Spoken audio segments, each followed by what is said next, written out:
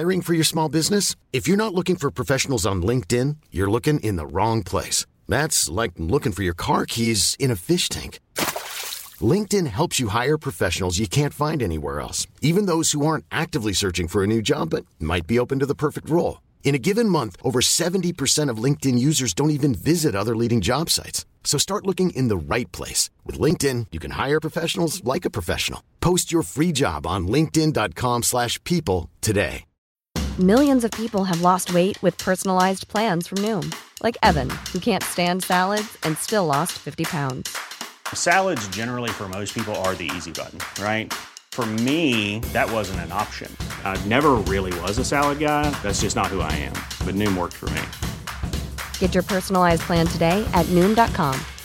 Real Noom user compensated to provide their story. In 4 weeks, the typical Noom user can expect to lose 1 to 2 pounds per week. Individual results may vary.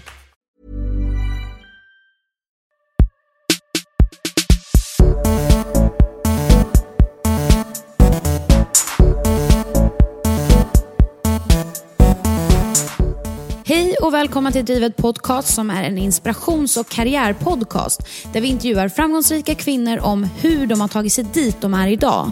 Och vi som intervjuar heter Josefin Eriksson och Nina Lund och det här är ett samarbete tillsammans med Acast. I dagens intervju pratar vi med Elvira Eriksson som startade klockmärket Mockberg tillsammans med sina bröder. Elvira insåg 2013 att det nästan inte fanns några klockor för kvinnor och de klockorna som fanns var designade av män. Då bestämde hon sig för att designa sina egna klockor och det var precis det hon gjorde.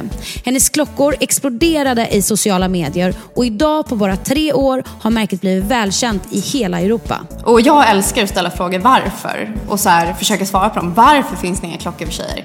Varför finns det inga kvinnliga designers? Jag ska bli en liksom. Det var så här, då ska jag bli den personen. Elvira berättar att det hela började faktiskt med att hon själv bara letade efter en klocka till sig själv och hittade ingen som hon riktigt föll för.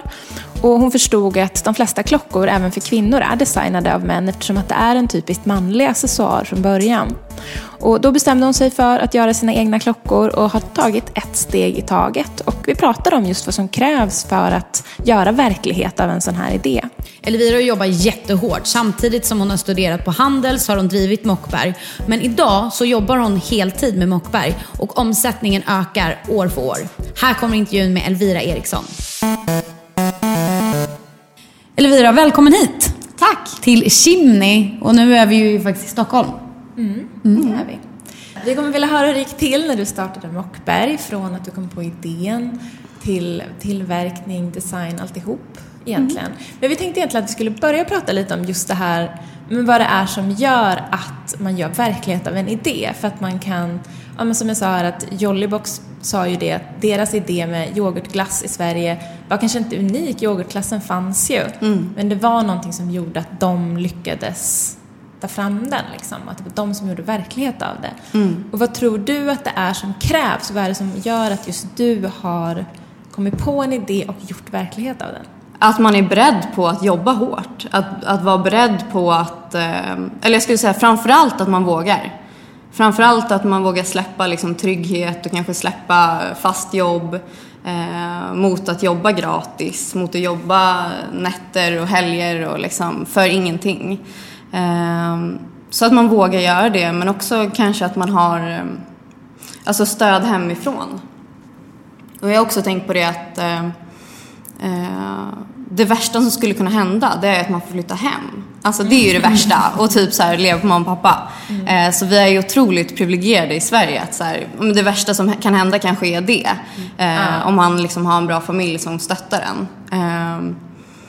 Så egentligen så krävs det, alltså det första är ju bara att våga. Och liksom skiter det sig så skiter det sig. Men då har du i alla fall testat. Så mod är ju absolut den viktigaste egenskapen. Och vart kommer det ifrån? Alltså för att man ska hitta modet tror jag också att man måste hitta någonting man är passionerad för. Jag tror inte att jag hade jobbat så här mycket om det hade varit för någonting som jag verkligen trodde på. Alltså att man har en idé som man verkligen tror kommer göra någon skillnad eller kommer bidra med någonting. Det tror jag absolut också krävs. Men hur gick det till då när ni startade Mockberg? Nu är ni 4 syskon totalt med dig. Ja, men sen är vi 2 anställda också. Så vi är 6 personer som håller på med Mockberg. Men det var ju, alltså jag hade pluggat i USA och där hade jag läst lite så här design, typ Photoshop-kurser eller med så här inriktning i marknadsföring. Och när jag kom hem så hade jag ingen jobb. Alltså jag hade inte tänkt så långt, utan jag hade sökt till en ekonomikandidat på hösten. Så under sommaren så hade jag ingen jobb. Så hade jag fått tillbaka pengar på skatten precis. Så jag alltid vetat så här, jag vet att någon gång kommer jag göra någonting. För att jag har alltid varit liksom, haft någon kreativ sida och alltid velat skapa och sådär. Men till saken hör, när jag kom hem från USA så fick man bara med sig så här 20 kilo i resväska hem. Så att jag bara så här, alla mina kläder var typ så här söndertvättade och trasiga och så här, hela min garderob. Så jag bara slängde allting. Kom hem med typ så här ingenting. Och då skulle jag egentligen den där sommaren så här, nu ska jag försöka köpa en ny garderob till hösten och typ så här, hitta accessoarer och i och med det så började jag kolla på klockor. För jag var så här, jag har aldrig köpt en klocka. Och insåg liksom att det finns ingenting för tjejer som jag tycker är snyggt. Och när jag började liksom gräva djupare i det så insåg jag också att det är så här, de klockorna som fanns var designade av män. Och då är det så här Marc Jacobs, typ Daniel Wellington, ja men ni vet, Michael Kors. Och det var de klockorna som också mina kompisar hade. Och jag bara så här, varför finns det ingen kvinnlig designer? Varför har klockan blivit en så här manlig accessoar? För att det är ju så, killar du vet, de pratar ju alltid om klockor. De har alltid en klocka, men tjejer har inte det. Men kom du fram till någonting så här, varför det är så? Ja, alltså jag kom fram till det för att vi tjejer vi är helt enkelt inte intresserade. Och klockan har liksom genom historien varit typ som ett tekniskt, det har ju varit en teknisk accessoar. I med urverk och så har jag alltid varit ganska komplicerade. Och kvinnor har liksom generellt sett inte varit så tekniskt lagda, vilket gör att kvinnor har hellre designat smycken då istället för klockor. Så det tror jag var liksom när den poletten liksom föll ner, det finns ingenting sånt här. Och jag älskar att ställa frågor varför och så här försöka svara på dem. Varför finns det inga klockor för tjejer? Varför finns det inga kvinnliga designers? Jag ska bli en liksom. Det var så här, då ska jag bli den personen. Så började det. Det var egentligen så här, och det var typ juni 2013. Så det är ju lite mer än 3 år sedan nu. Och så kläckte du den här idén då för dina syskon, eller hur började det? När du hade liksom tänkt hela det här och kommit fram till att det inte fanns något. Jag började ju själv och jag höll på själv ganska länge. Så jag började, som tur var, och det är så här, en sak leder ju till en annan. Det är det som är så knäppt nu i efterhand. För man fattar ju så här att hade jag inte läst de där kurserna i USA, då hade jag aldrig kunnat rita klockan. Då hade jag aldrig kunnat, och det är coolt i efterhand när man kan lägga ihop liksom 1 + 2 och fatta att men det var ju därför. Och så lita på sin intuition. Men då kunde jag ju liksom, dels rita upp så vad tycker jag är snyggt. Jag tycker att en klocka ska vara ganska liten. Jag tycker att den ska vara nätt. Och jag vill att det ska vara kombination så här, smycke och klocka. Och det är ju därifrån typ designen kommer. Nej, men jag ritade upp den och sen så var det ju bara att liksom försöka så här, googla sig fram på hur tillverkar man en klocka? Så här, hur gör man? Alltså så här, vilka tillverkar? Och vad hittade du då? Vad kom du fram till? Alltså jag insåg snabbt att så här, alltså världens klockcentrum ligger i Shenzhen i Hongkong. Så jag fick ju liksom vända mig dit och så här, men vilka, och då så hade jag lite kontakter då genom kompisar och sådär. Så jag lyckades rycka tag i en bekant som hade haft ett klockmärke förut som inte hade gått något bra. Eller det vet jag inte, det kanske gick jättebra. Det lades ner i alla fall. Men då fick jag en så här, uttala sig när man inte vet. Så då fick jag en kontaktperson där som jag kontaktade. Och så skickade mina ritningar och sådär. Och sen så typ så här 2 månader senare så fick jag mina första prototyper. Och det var vår modell Nora. Det är den med guldbrunt band. Så den finns ju fortfarande kvar. Så det är liksom min ursprungsskiss. Så den kom nära din skiss liksom direkt när du fick första? Ja, den var lite annorlunda så här. Det var så här lite egen tolkning från deras sida. Men jag tycker det blev bra. Så jag behöll deras variant på den. Men jag menar, den resan vi har gjort liksom, i kvalitetsmässigt från mina första prototyper till liksom, de klockorna vi säljer idag är ju helt otrolig. Alltså det är Vad sker tillverkningen? I Shenzhen. Okay. Och vad kostade de första prototyperna som du skickade? Eller fick liksom. Det kan jag inte säga. Jo. Nej, men prototyper är jättedyrt. Men det är inte så dyrt så att det är omöjligt att göra. Du behöver ju, jag tror jag fick 10 prototyper. Och jag tror att jag betalade väl, det var ju typ 10 000 kronor. Och det var ju typ då var jag liksom fattig student. Jag var 19 år, bodde hemma hos mamma och pappa. Och du vet så alla, och i efterhand så här, alla mina kompisar, de tyckte så här, jag var helt dum i huvudet. Jag hade ju kunnat köpa liksom en väska eller ett par schyssta skor. Jag bara, nej alltså jag ska köpa klockor som jag designat själv. Utan att ha liksom en aning om någon ska köpa dem. Så det var ju en sån Och där kom vi tillbaka till att så här, fan, ibland måste man bara våga. Ibland måste man bara, men så här, 10 000 kronor, visst det är jättemycket pengar. Jag har extremt stor respekt för pengar. Men vad är de då om 100 år? Om det inte hade blivit någonting. Jag tror faktiskt att det var inte det exakt vad Emmy Blixt betalade för sitt träskolager. Hon det var som så. gör Swedish Has-Beens. Som tog sitt första liksom. Hon sa ju lite samma sak liksom. Nej, men så här, ibland så är det bara skitsamma och så här, våga lägga de pengarna. Alltså de pengarna idag, jävlar vad glad jag är att jag vågade. Nu kan du köpa pengarna som du hade fått tillbaka på skatten, eller? Ja, det var de pengarna. Det var exakt. Och sen hade inte jag några pengar på hela sommaren, så då fick jag gå till mamma och pappa och typ så här, fick jag äta hemma och inte göra någonting resten av sommaren. Men fan vad värt det var. Och när tog du då in liksom dina bröder i processen? Alltså jag startade ju upp en så här Ticktail, ni kanske vet vad det är. Ja, det är ju typ det är väldigt lätt att starta upp en hemsida. Och det är också mycket tack vare dem som jag kunde börja så snabbt. Så att jag är så rolig också, för det var inte så att jag sålde ju mina prototyper också. Så här, för jag var ju tvungen att få in pengar för att köpa in fler klockor. Så jag sålde prototyperna och så tror jag tog mina sparpengar. Nej, förlåt, nu kommer jag ihåg fel. Då, efter jag hade sålt prototyperna och vi såg ett intresse, då gick jag till mina brorsor och sa liksom, jag behöver pengar. Nu får ni satsa här. Så då la de in lite pengar. Då var det Daniel och Kristoffer. Hur mycket la de in då? Gud, kan man säga det här? Jag vet inte. Jo, det kan du säga. Alltså, det är det man vill veta. Liksom. Nej, jag kan säga så här, de köpte ju in sig otroligt billigt nu efterhand. Men det hade ju inte jag någon aning om. Men jag tror de la så här 20 000 kronor var. Så jag hade ju så här... är alltså företagare sedan tidigare? Daniel är ju det. Han har ju drivit en del företag. Han har ju bland annat Waitress nu, den här appen. Så han är lite så här serieentreprenör. Men vad skulle du ha de här pengarna till då? De här 40 000 som du fick investerat? Alltså, eller? Vi behövde ju kunna köpa in liksom första ordern. Och det lyckades jag ju göra med de pengarna. Så det gjorde vi. Och sen rullade det igång och sen startade vi vårt aktiebolag.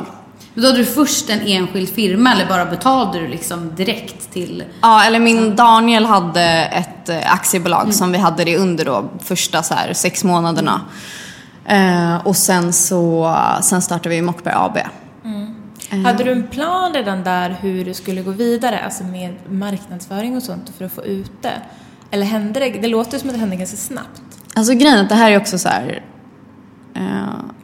också intressant, för att jag hade ju pluggat marknadsföring i USA. Och även om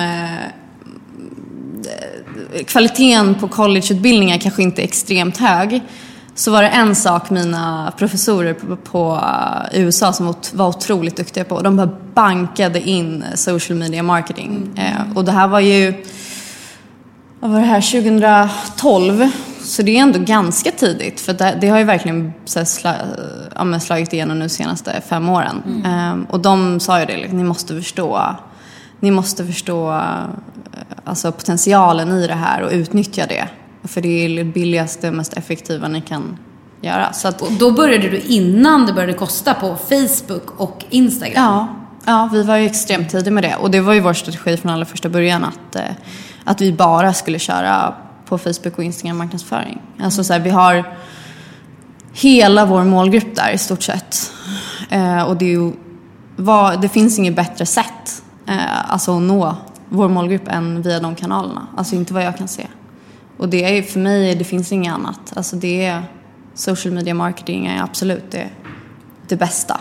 Men hur började ni då? Nu har du fått de här klockorna som ni hade köpt in. Och hur började ni då? Så la ni upp då en Facebook-sida direkt och Instagram fanns ju då redan. Men hur började ni egentligen? Alltså jag tror det första jag gjorde, absolut första när jag fick mina prototyper till och med var att starta en Facebook-sida. Och så började jag så här, ta bilder typ i trädgården på så här klockorna. Nu i efterhand man bara, gud jag måste ta bort dem där så här jättefula. Och bara, vad tycker ni om det här? Typ, gillar ni det här? Och det var så roligt för att då var ju det fanns ju ingenting liknande. Idag finns det ju massa klockmärken. Men det här var verkligen så här, ett nytt klockmärke? Då var det så här, Daniel Wellington fanns. Men de syntes inte bland vår målgrupp på samma sätt. Och folk var så här, men gud så här, vad är det här? Och började följa oss och så. Så att redan innan vi hade vår första hemsida så hade vi vår Facebook-sida. Vilket gjorde att vi la upp vår ticktail och började sälja pre-orders redan innan vi hade fått hem klockorna. Så vi lyckades liksom skapa en hype där redan innan vi hade fått vår första leverans. Liksom? Alltså för spridningen, man har ju Facebook, så kan man ju sprida till att börja med via sina vänner. För just idag så kan man ju göra så här, betala lite för en ad och så stannar den längre på i flödet. Men hur gjorde ni då för att nå ut då till de här personerna? Alltså det är så sjukt, men man kan titta tillbaka på våra gamla bilder och man kan se att så här, vi har inte ens lagt in en betald annons på dem. Och de delades, likades, de spreds som en löpeld vissa bilder. Och jag kan fortfarande inte förklara det. Idag funkar det inte på samma sätt, för det finns otroligt mycket klockmärken. Men så här, 2013 fanns det inte det. Det var så här, folk bara, vad är det här? Och klockor för tjejer, eller så här, vad är det här? Alltså, jag vet inte vad det var, men så här, på något sätt så bara jag tror vi hade så här på några månader hade vi så här med 2000 likes eller någonting på Facebook. Så här, nu det går är ju väldigt det. Mycket. Ja, på så kort tid. Alltså nu har vi ju 150 000, men så här då på så kort tid. Facebook funkade annorlunda då också. Det är också en annan förklaring, för att idag så sållar Facebook bort det som är orelevant. Och det gjorde den inte då på samma sätt. Så att om vi hade kommit idag hade det varit svårare, tror jag, att starta ett klockmärke. Tyvärr. Ja, det är jättetråkigt, för just Instagram har de också gjort om, vad är det, ett halvår sedan. Det kanske jag säger helt fel, men det var inte alls länge sedan. Nu så ser man ju inte allas bilder här. Det är Nej, exakt. Typ, det försvinner, man måste nästan gå in på sina kompisars Instagram för att se. Då står det så här, 3 missade typ bilder. Så det är jättesvårt för alla nu att marknadsföra sig om man inte har pengar. Och det kostar ju ganska mycket både för Facebook och Instagram. Nej, exakt så är det. Alltså, och det här var innan, så här, de bilderna vi la upp, det var ju innan kommer de här nya grejerna. Så men hur ska man nå ut då idag om vi säger att det är någon som vill starta ett klockmärke. Hur når man ut på sociala medier? Vad är ditt bästa tips? Så som vi försöker tänka kring Mockberg är ju att så här, varför ska man följa oss? Och vi försöker jobba med så här, ett helhetskoncept. Försöker jobba med så här, men vad är Mockberg? Varför är vi relevanta? Hur sticker vi ut? Och det gör ju vi på så sätt att vi så här, men dels så gör vi egentligen bara marknadsföring mot kvinnor. Det är en stark grej att liksom hela vårt content är väldigt nischat då mot kvinnor. Sen har vi så här olika koncept. Vi har så här retailer of the week, då vi så här lyfter fram en återförsäljare. Men vi kör så här giveaways varje måndag. Alltså försök jobba med att skapa liksom relevant innehåll. Ställ frågan liksom, varför skulle jag följa det här? Skulle jag själv följa det här? Och varför? Och sen såklart fina bilder. Det är ju jätteviktigt. Och sen också att man jobbar med influencers. Alltså med konton med många följare. Det är såklart också. Kan du inte berätta lite mer om det? Ni har många bloggare till exempel som lägger ut bilder på er klocka. Är det så att de bara får en klocka då, eller i vissa fall nu även betalar då de här bloggarna för att de lägger ut de här fotorna på klockorna för att ni ska få mer följare? Det är både och, skulle jag säga. Ibland så är det ju sponsring, men ofta så är det att vi betalar. När kunde ni börja göra det? Alltså, hur många år har nu Mockberg funnits?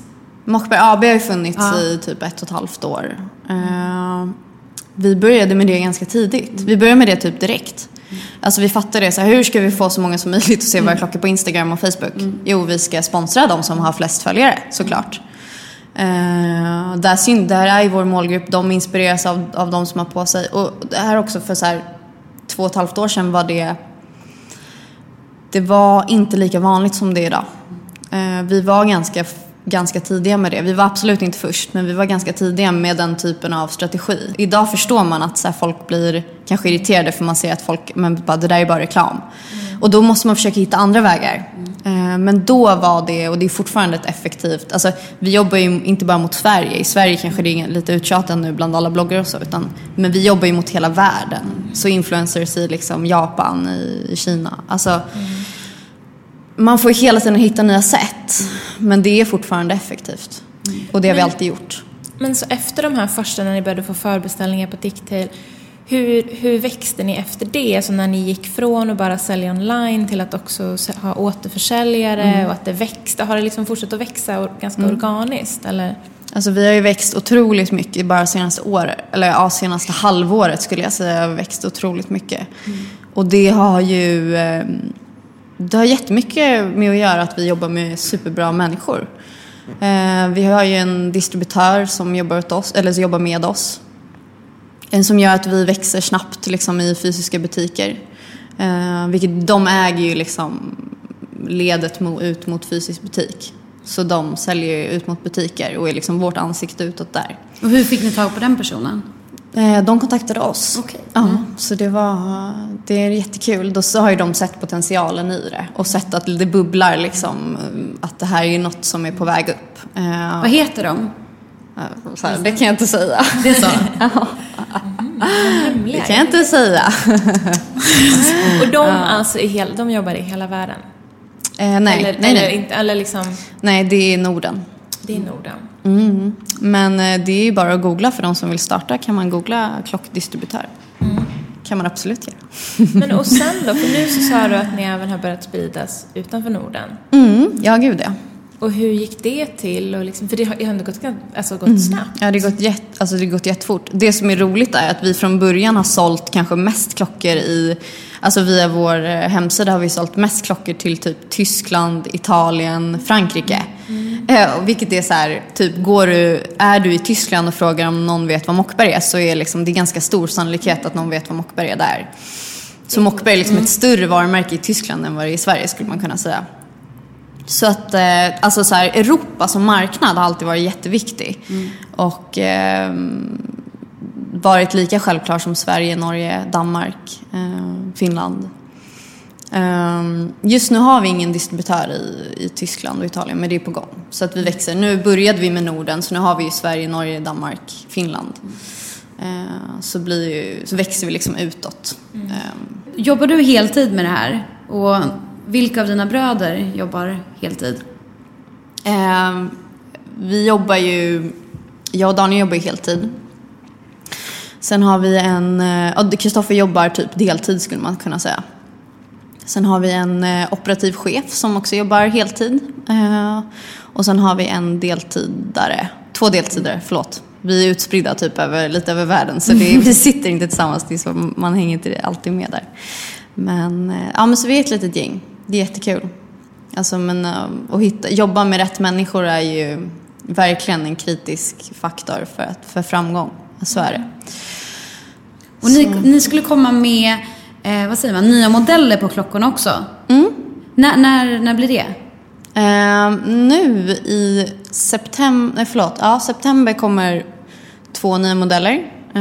Så det är en med så här mörkbrunt oljat läder och silver, en i 34 mm och en i 28 mm. Och sen i november kommer vår mesh-kollektion som är jättefin. Som jag längtar efter. Jag visade ju dem för er också. Men det är du fortfarande som designer? Ja, det är det. Men kan du inte berätta om den kollektionen lite också? Om mesh? Ja. Alltså så här, jag kan berätta att jag har ju en vision kring hur vi ska jobba med med Mockberg som varumärke. Och jag tycker om att vi ska inte vara likadana som alla andra. Vi ska göra någonting annorlunda. Och hur kan vi göra det? Jo, vi ska jobba som ett modevarumärke. Vi ska jobba med kollektioner. Och vi ska göra varje kollektion lite unik och lite cool. Och vi ska köra... olika bilder också. Olika bilder, material för alla kollektioner. Så till exempel Mesh då, det är ju en lite så här, det är mer en fashion-tjej, en stadstjej som är lite cool, som är lite inne, som men så här, en riktig it-tjej liksom. Så den ser jag jättemycket fram emot. Meshen kommer bli svin. Och vi har jobbat med den, vi har inte släppt det nu, men alla bilder och så vi har tagit speglar ju allt det. Och det ska ju andas det. Och vi har till och med så här ett eget typsnitt för varje kollektion. Så ni kanske såg Petit är ju liksom, men den är ju verkligen Petit. Och den modellen vi har till Petit är också så här.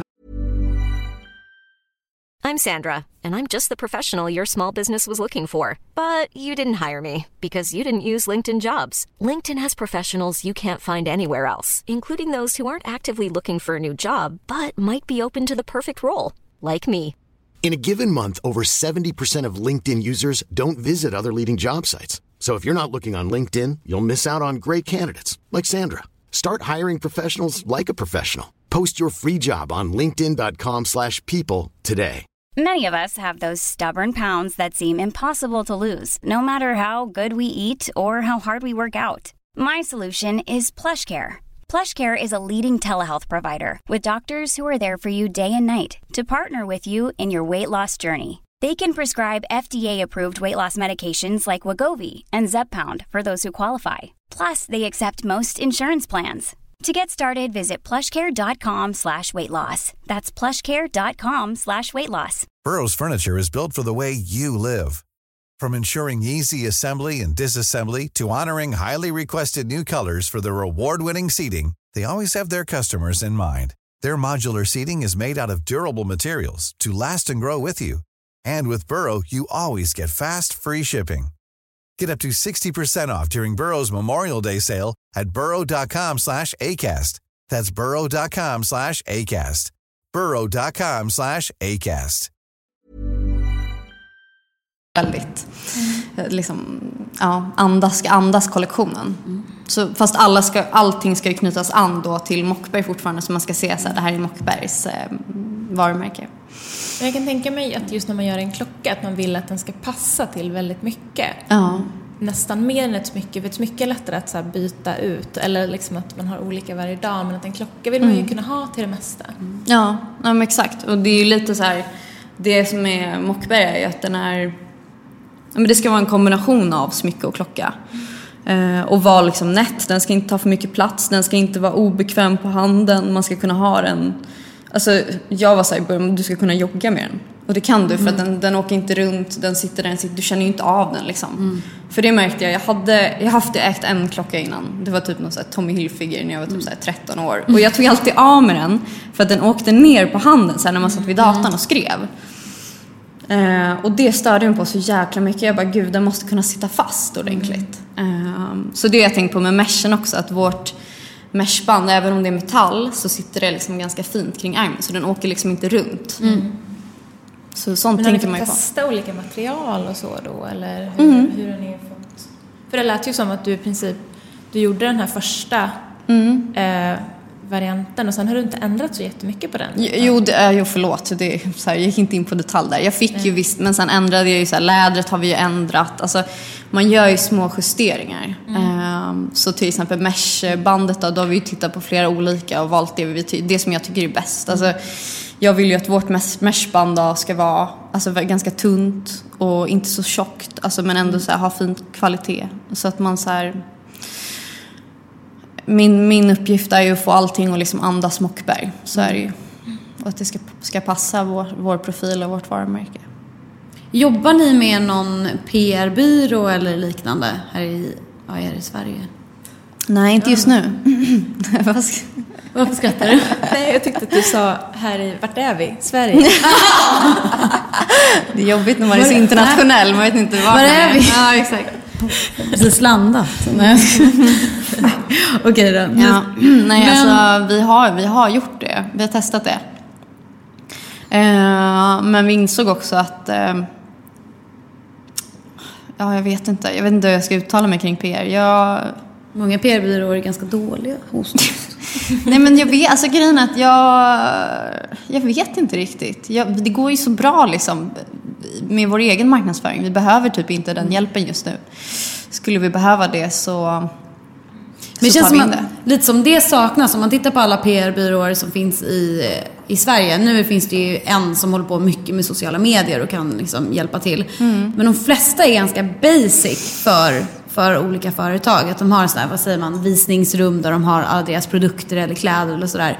Skickar ut pressreleaser, hjälper till med för mässor och sådär. Men det är ju inte den största idag, utan det är ju sociala medier. Och oftast ägs det av äldre män eller kvinnor som inte har jättekoll liksom, på det. Ja. Så egentligen det som saknas så är ju verkligen en riktig PR-byrå som kan det på riktigt. Som är specialiserade på just sociala medier. Och kan göra, liksom, bygga upp ett koncept. Eller liksom, precis som du pratar om. Nej, men precis som du säger, så jag tror vi är ju den generationen som kan sociala medier. Och förstår potentialen i det. Alltså så här, förstår att du kan starta ett företag från vilken liten håla som helst i Sverige. Och du kan skapa ett globalt företag på ganska kort tid om du är duktig på det. Och det är ju någonting alltså det brinner jag för. Gud vad jag tycker det är coolt. Alltså jag blir så här, det är så jäkla coolt att vi lever i den tiden att man kan göra det. Att man kan se världen som en global. Men hur involverad är du i er marknadsföring? Alltså är du med på fotograferingar och är med och liksom... Jag är överallt skulle jag säga. Jo, det är absolut. Jag är ju liksom. Jag är creative director, så jag är ju alltså ansvarig för allt visuellt vi ser. Alltså alla från photoshoots till alltså så här, välja outfit till vart vi ska vara någonstans till hur modellen ska stå. Alltså jag är inne och petar i allt. För att någonstans så är det ändå min vision kring Mockberg som så här ska kommuniceras. Ja, jag är ansvarig för vårt brand helt enkelt. Så här, alla bilder ni ser på Instagram och Facebook har jag så här varit där och så här petat i. Liksom, så här. Men hur många inlägg lägger ni ut om dagen och hur tänker ni kring det? Alltså det är inte jag som är egentligen specialist på det, utan det är min bror Daniel. Han är ju, jag skulle säga att han är bäst i Sverige på Instagram eller Facebook marknadsföring. Så att han gör ju i stort sett alla våra annonser och inlägg och så. Men vi gör väl i snitt kanske 1-2 om dagen inlägg. Några blir annonser. Daniel väljer ju liksom vilka vi gör. Men då gör ni lika mycket då samtidigt på Instagram och Facebook? Eller har ni olika beroende på om det är Facebook eller Instagram? Vi gör mer på Facebook än på Instagram. Ja, det är så? Ja. Har ni fler följare på Facebook än Instagram? Ja, det har vi. Ja. Har ni Twitter också? Nej, det har jag inte. Det är ju för att jag själv inte har det, tror jag. För att jag fattar inte hur det funkar. Jag är den enda som inte har ett Twitterkonto. Ja, där händer det faktiskt grejer, har jag märkt. Jag förstod inte Twitter alls från början. Nej, sen när vi startade det här så var det så här, okej. För då verkligen så här retweetar ju folk hela tiden. Det är det som är roligt, och skriver under. Och, så att det är en helt annan värld. Men det är... Jag tror att jag är så dålig på att skriva. Så att det hade blivit så här skämskonto med Twitterkonto. Nej, det är bara jag tror det var skriv. En rad, en länk eller någonting. Men den enda gången som jag läser om Twitter, det är när folk så här Twitter-mobbas. Jag tror att det är därför jag tycker att det är så dåligt. För att då retweetar folk och så säger de någon spydig kommentar. Nej, vad hemskt. Men det är bara för att det är dåligt som någon skriver om det. Ja, jo. Gud, nu nördar vi in oss väldigt mycket på den här. Men jag tycker att vi är så intresserade av PR. Jag tycker att det är intressant. Eftersom ni har lyckats så bra också, så är det ju bra för andra att veta också, om man vill starta igång ett klädmärke eller vad det än är. Vad ska man satsa pengarna på? Hur ska man göra det? Behöver man en PR-byrå? För det är ju många som tänker så här, okej, nu har jag fått in 50 000 kronor i bolag eller någonting. Så här, men då kanske jag ska lägga på en PR-byrå, då kostar den 20 000. Och sen så är det så här, när man börjar titta på de grejerna, precis som vi kollar också, eftersom vi jobbar mycket med PR-byråer också, gentemot att vi får gäster och sådär via dem. Så är det ju, och sen via produktionsbolag där jag jobbar såklart, så är det ju 15-20 i månaden, och då är det ju inte mycket man får alltså. Jag skulle säga så här, PR-byråer är för stora företag. Alltså gör det när du har så mycket pengar så att du kan. Det är en affärsidé, en liten PR-byrå, alltså, som hjälper alltså, så här, mindre för snåla företag. Nej, men det var då en så här frilansande social media-expert. Som lägger upp ett koncept. Det hade ju varit jävligt coolt. Jag tror att social media-konsulter kommer bli ett extremt eftertraktat yrke. Och det kanske låter så här, men vad är det då? Nej, men det handlar inte om att du ska lägga upp en bild. Det handlar om att du ska få den bilden och nå 150 000 likes. Och det är inte vem som helst som kan, utan det är experterna som kan göra det. Så det tror jag kommer bli ett viktigt yrke. Ja, Gud, och man säkert också igen tar exemplet med Jollybox. En sak som de sa att i början, de var ju väldigt noga med att gå in och svara på alla kommentarer de fick. Tänker ni också så? Ja, absolut. Alltså absolut. Det kommer ju ett ansvar med att ha så stor, alltså ha så stor kanal. Alltså vi får ju meddelanden liksom varje dag via vår Facebook. Nej, men vi har ju alltså en ansvarig som sitter och svarar på, alltså vi har ju kundsupporten svarar ju på allt. Så vi ser ju både vår Instagram och vår Facebook-sida som en del i kundsupport. Så vi måste svara, varje dag ska vi svara. Ja, men för sen skriver inte folk tillbaka om man inte svarar. För då känns det som att varför skrev jag den där kommentaren? Nej, det är jättehemskt. Då ingen. Så vi försöker svara så mycket som möjligt. Man ska likea allt också. Jag kör ju så, vi ska likea varenda bild som hashtaggar Smockberg och vi ska helst kommentera. Alltså exakt, så här, men fan, alltså, förlåt, jag ska inte men för att visa också liksom, att man uppskattar och att man tycker att det är kul. Ja, verkligen. Det var fel ordval, men alltså, verkligen visa att man bryr sig. Att man uppskattar det. Att någon gör det. Verkligen. Ja, man uppskattar det otroligt mycket. Vilken kärlek liksom. Att folk lägger upp, kolla min nya klocka, jag älskar den. Alltså så här, att de gör det. Jag har aldrig gjort det på någon annan företagswall, så jag förstår ändå att det är en ansträngning att göra det. Och man blir otroligt glad. Jag läser allt. Ligger jag och kollar varje kväll liksom. Kollar jag varenda inlägg som läggs upp, varenda hashtag. Ja. Jag skulle vilja gå tillbaka. Du sa förut hur viktigt det är vem man jobbar med. Och hur de är och hur man funkar. Är det du som anställer folk? Det är jag och Daniel och tillsammans med Kristoffer. Det är vi som jobbar mest med syskonen då. Så vi gör ju det tillsammans. Men det är ju otroligt viktigt. Alltså, och det har inte jag och Daniel är ganska lika och vi jobbar ju tillsammans kanske mest. Och vi har inte kompletterat varandra så här jättebra. Och vi har insett så här att vi behöver en person som är väldigt olik oss. Och då har vi hittat en tjej som heter Linda. Det är vår operativa chef. Och hon är ju liksom, alltså hon är ju magisk. Alltså hon kommer in och liksom bara, ni måste göra så här och bara, vad gör ni här? Och så här, verkligen så här, styr upp oss och det, och då har jag verkligen insett att alltså hitta folk, inte folk som är lik dig.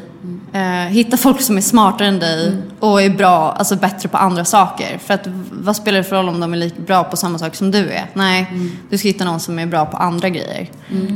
För det är ju bästa, alltså kombinationen. Det är otroligt. När man väl förstår det, då blir allt så otroligt mycket lättare. Och också att man vågar anställa när man behöver det. Men finns det några egenskaper som är viktiga för alla som jobbar på Mockberg? Gud, att man är snäll. Det tycker jag är den viktigaste egenskapen. Men att man är beredd att jobba hårt. Vad är dina styrkor och svagheter? Gud. Jag är otroligt mycket idéer. Jag är så här, men väldigt mycket energi, mycket idéer, extremt snabb. Jag kan så här, bränna av 100 mejl på så här, 10 minuter. Alltså och det gör också att det hänger ihop med mina svagheter, att jag kan vara lite slarvig. Det säger ju Isabella Löwengrip, hon säger så här, hellre slarvig och få iväg saker än att sitta och pilla med ett mejl en hel dag och ska få det så här perfekt. Nej, men absolut, så är det ju. Men i och med att jag har haft så mycket att göra, alltså jag har haft så här, under ganska lång tid hade jag ju typ 2 personers heltidsjobb eller 3 personers heltidsjobb. Och då har man inte tid att sitta och pilla i allt. Och då är det jäkligt tur att jag har den styrkan, att jag är snabb. Och prestigelös. Och att jag kan säga skitsamma då om jag stavar fel. För jag lyckades höra av mig till 10 pers den dagen med alla de här grejerna. Men sen då att jag kan vara lite slarvig och att jag kanske har svårt att släppa vissa grejer. Det kan Linda säga till mig ibland, att jag kan ha lite kontrollbehov på vissa grejer. Men jag tror också det är för att man har en vision kring någonting, och då är det så otroligt viktigt att det blir rätt. För man har jobbat med någonting dygnet runt i 3 år. Då blir man rädd att så här, någonting, då liksom, man vill inte att någonting ska bli fel. Så är det ju. Men såklart. Men och när under den här processen började du plugga på Handels? Ja, så här. På tal om heltid. Nej, jag blev ju, alltså så här, helt ärligt så blev jag ju klar nu i juni. Så 4 heltidstjänster då. Nej, men jag har ju pluggat heltid i 3 år. Samtidigt. Och Mockberg har alltid varit min prioritet 1. Alltid. Och jag sa det till min kompis. Jag bara, gud, jag har fått så otroligt mycket energi under den här sommaren. Jag bara, undrar vad det är. Och så bara, men gud, det är för att jag inte pluggar längre. Nu har jag ju all energi till Mockberg. Gud, blir jag så här speedad liksom? Och då bara, är det för att jag har haft så otroligt, tänk de här 3 åren liksom, suttit med tentor och så har man så här, jobbat på natt. Alltså så här. Ja. Men det är svårt att göra 2 saker samtidigt. Vi har ju den här podden och sen har vi heltidsjobb. Som bara nu den här veckan och förra veckan så har jag jobbat i helgen. Ja. Och sen jag börjar på morgonen, sen kommer hit, tar intervjuer och sen så jobbar jag emellan. Så Nina suttit där och så har vi jobbat. Och sen så har jag 3 personer runt omkring mig som liksom styr. Och sen så kör vi nu på kvällen och sen så kommer man hem och så svarar på resten av mejlen. Och så gör man jobbar ju liksom typ dygnet runt. Och det enda som gör att man klarar det är för att man brinner för det. För att man tycker det är så kul. Ja, exakt så är det ju. Och sen får man ju verkligen så här, inte köra så stenhårt hela tiden. Och det gör vi ju inte heller. Men det blir lätt så. Men det måste jag också säga att det är ju samtidigt det roligaste som finns. Det är inte som att man har mått dåligt. Utan det är ju lycka varje dag. Och få gå till ett jobb som man själv har byggt upp. Som man själv har skapat. Och man skapar arbetstillfällen. Det är ju liksom... Det är ju värt allt. Och man gör det inte för pengar. Man gör det inte för uppmärksamhet. Utan man gör det liksom av ren kärlek. Och man tycker att man bidrar med någonting som inte funnits förut. Så att det är värt det. Alltså det är värt allt. Men när du har jobbat så här hårt samtidigt som du har pluggat på Handels, har du fått perioder där det har varit så här, nej men gud, jag orkar typ inte? Jo, det är klart. Alltså gud, verkligen. Alltså man har ju varit... man kan bara tänka tillbaka på så här vissa tenteperioder man har suttit och liksom bara, vad håller jag på med? Alltså mina tjejkompisar har tittat på mig och bara, nu, alltså herregud. Och speciellt Linda då, som jobbar med oss. Vi pluggade tillsammans också. Och hon bara så här, låt mig hjälpa dig. Alltså, låt mig hjälpa dig. Du behöver hjälp.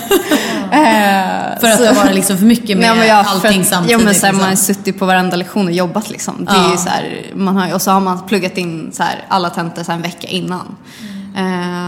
Och för att man har varit tvungen att vara där för det är så obligatorisk närvaro. Så att...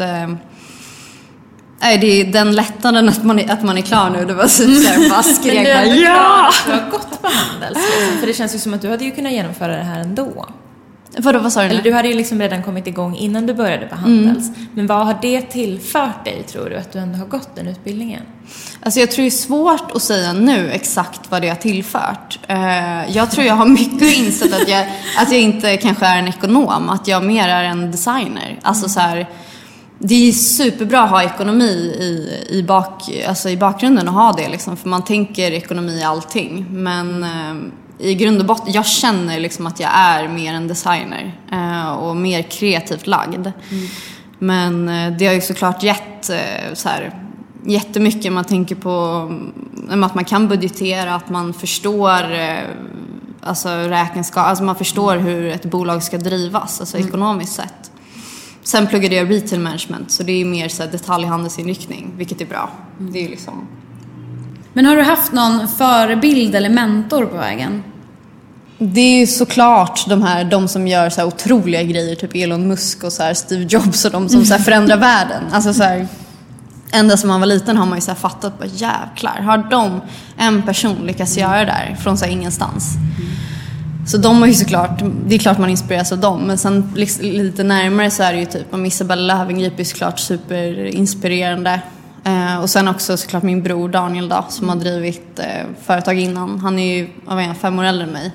Så jag har alltid sett liksom att så här, det går. Alltså det går att driva eget och man kan så här, förverkliga sina drömmar. Och man kan gå från liksom, idé till produkt. Alltså, så han har ju också varit jätteviktig.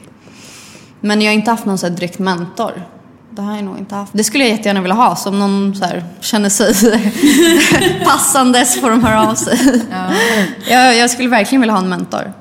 Du får gärna fortsätta om du har fler råd, höll jag på att säga. Men vi kan komma in på det nu eftersom att du började. Dels kanske just om någon vill starta eget, att man har en idé och är liksom, om man säger att man inte har några kontakter och inte riktigt vet vart man ska börja. Hur gör man för att göra verkligen? Om man vill starta vad som helst typ, om man vill starta ett företag. Ja, precis. Man har någon idé på en produkt eller en tjänst eller... Alltså jag tycker man ska försöka hitta en person som har gjort det man själv vill göra. Eller i alla fall något liknande. Man kanske inte ska gå... Jag får ofta mejl så här, folk som ska starta klockföretag. Och så här, det är klart jag vill hjälpa dem, men så här, det blir ju indirekt en konkurrent. Så här, man kanske ska vara smart och gå till någon som inte är en direkt konkurrent. Utan till någon som så här, genuint faktiskt vill hjälpa en. Det hade jag gjort. Man ska gå till flera och så plocka liksom godbitar. Har du någon kontakt? Vet du någon... Alltså ta er ur comfort zone och liksom så här, jag vågar ringa de där samtalen, vågar fråga de personerna, och det är skitjobbigt, men så här, och det är bara att bita sig själv i tungan och bara, nej men jag gör det nu. Det kanske tar mig någonstans. Den personen kanske känner någon som... Det tycker jag absolut man ska göra. Men sen också att, herregud, vi har ju internet. Googla, vad vill du göra? Vill du göra en penna? Googla penntillverkare. Vill du rita den själv? Lär dig Adobe-programmen som jag gjorde. Man kan lära sig, herregud, det finns YouTube. Man kan lära sig allt nu. Själv typ. Lär dig det du behöver kunna för att kunna genomföra det. Och sen tar du reda på vart du ska göra din produkt. Och så åker du dit. Knacka på dörren.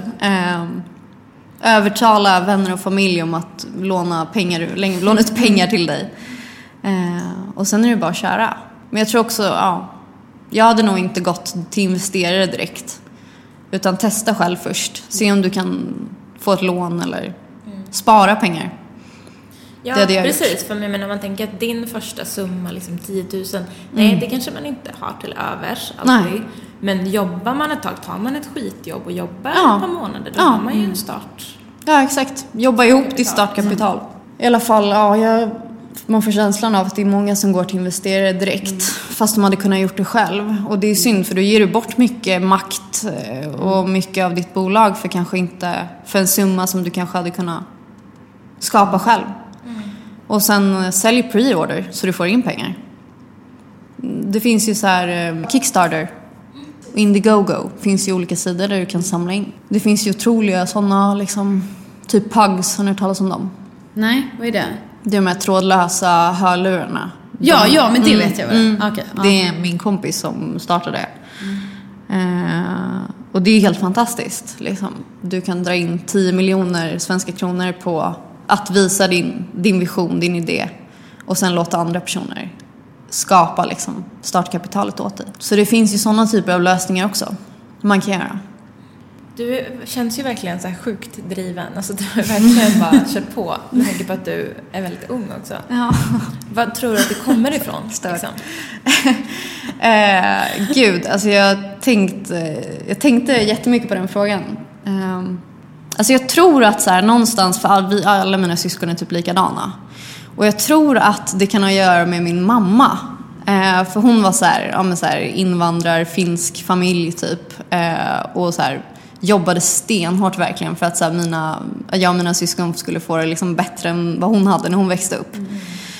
Så jobbade liksom dygnet runt, dag och helger och natt och allting för att liksom vi skulle få allt det vi ville ha. Och liksom, alltså, ni behöver inte göra någonting hemma, ni behöver inte hjälpa till, ni behöver inte tvätta, dammsuga, städa.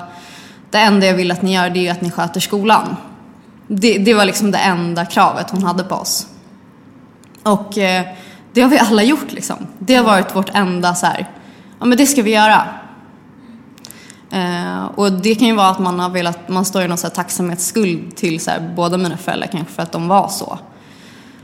Att de krävde inte så mycket, men de krävde att vi liksom skulle få det bättre på något sätt. Inte för att vi växte upp så här fattigt eller något sånt, utan det var bara att de ville verkligen att vi skulle ta den chansen vi hade.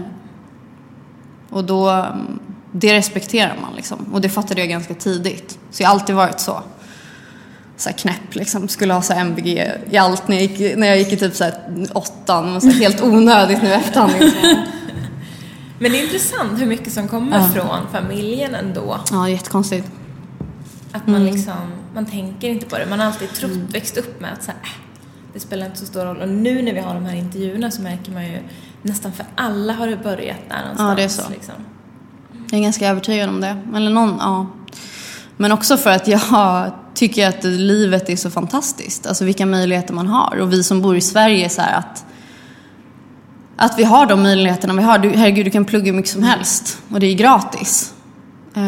Att man tar tillvara på det. Om man vill. Jag säger inte att man behöver det. Och det är inte alla som tycker det är kul att plugga. Men nu tycker jag tycker det är jättekul. Så det är också att så här, man vill ta tillvara på livet. Och så här, leva det till max. Och så här, spendera min tid och göra någonting jag älskar. Det är absolut det är det viktigaste för mig. Så har jag alltid varit typ. Väldigt fint sagt tycker jag. Ja, bra. Okej, tack Elvira för att du kom hit. Tack så hemskt mycket för att jag fick komma. Väldigt roligt. Jättekul. Nu ska vi gå ut och laka upp den sista solen. Ja. Och vi har fått också en klocka. Varsin. Det får vi ta bild på sen. Tack så jättemycket för att du kom hit. Tack. Tack så hemskt mycket för att jag fick komma.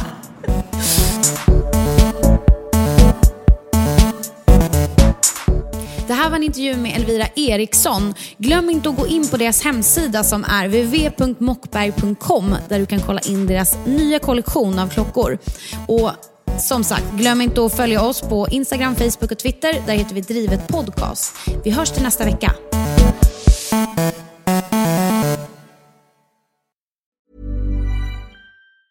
Hi, I'm Daniel, founder of Pretty Litter. Did you know cats tend to hide symptoms of sickness and pain? I learned this the hard way after losing my cat, Gingy. So I created Pretty Litter, a health monitoring litter that helps detect early signs of illness by changing colors, saving you money and potentially your cat's life. Pretty Litter is veterinarian developed, and it's the easiest way to keep tabs on your fur baby's health right at home. Go to prettylitter.com and use code ACAST for 20% off your first order and a free cat toy. Terms and conditions apply. See site for details. Planning for your next trip?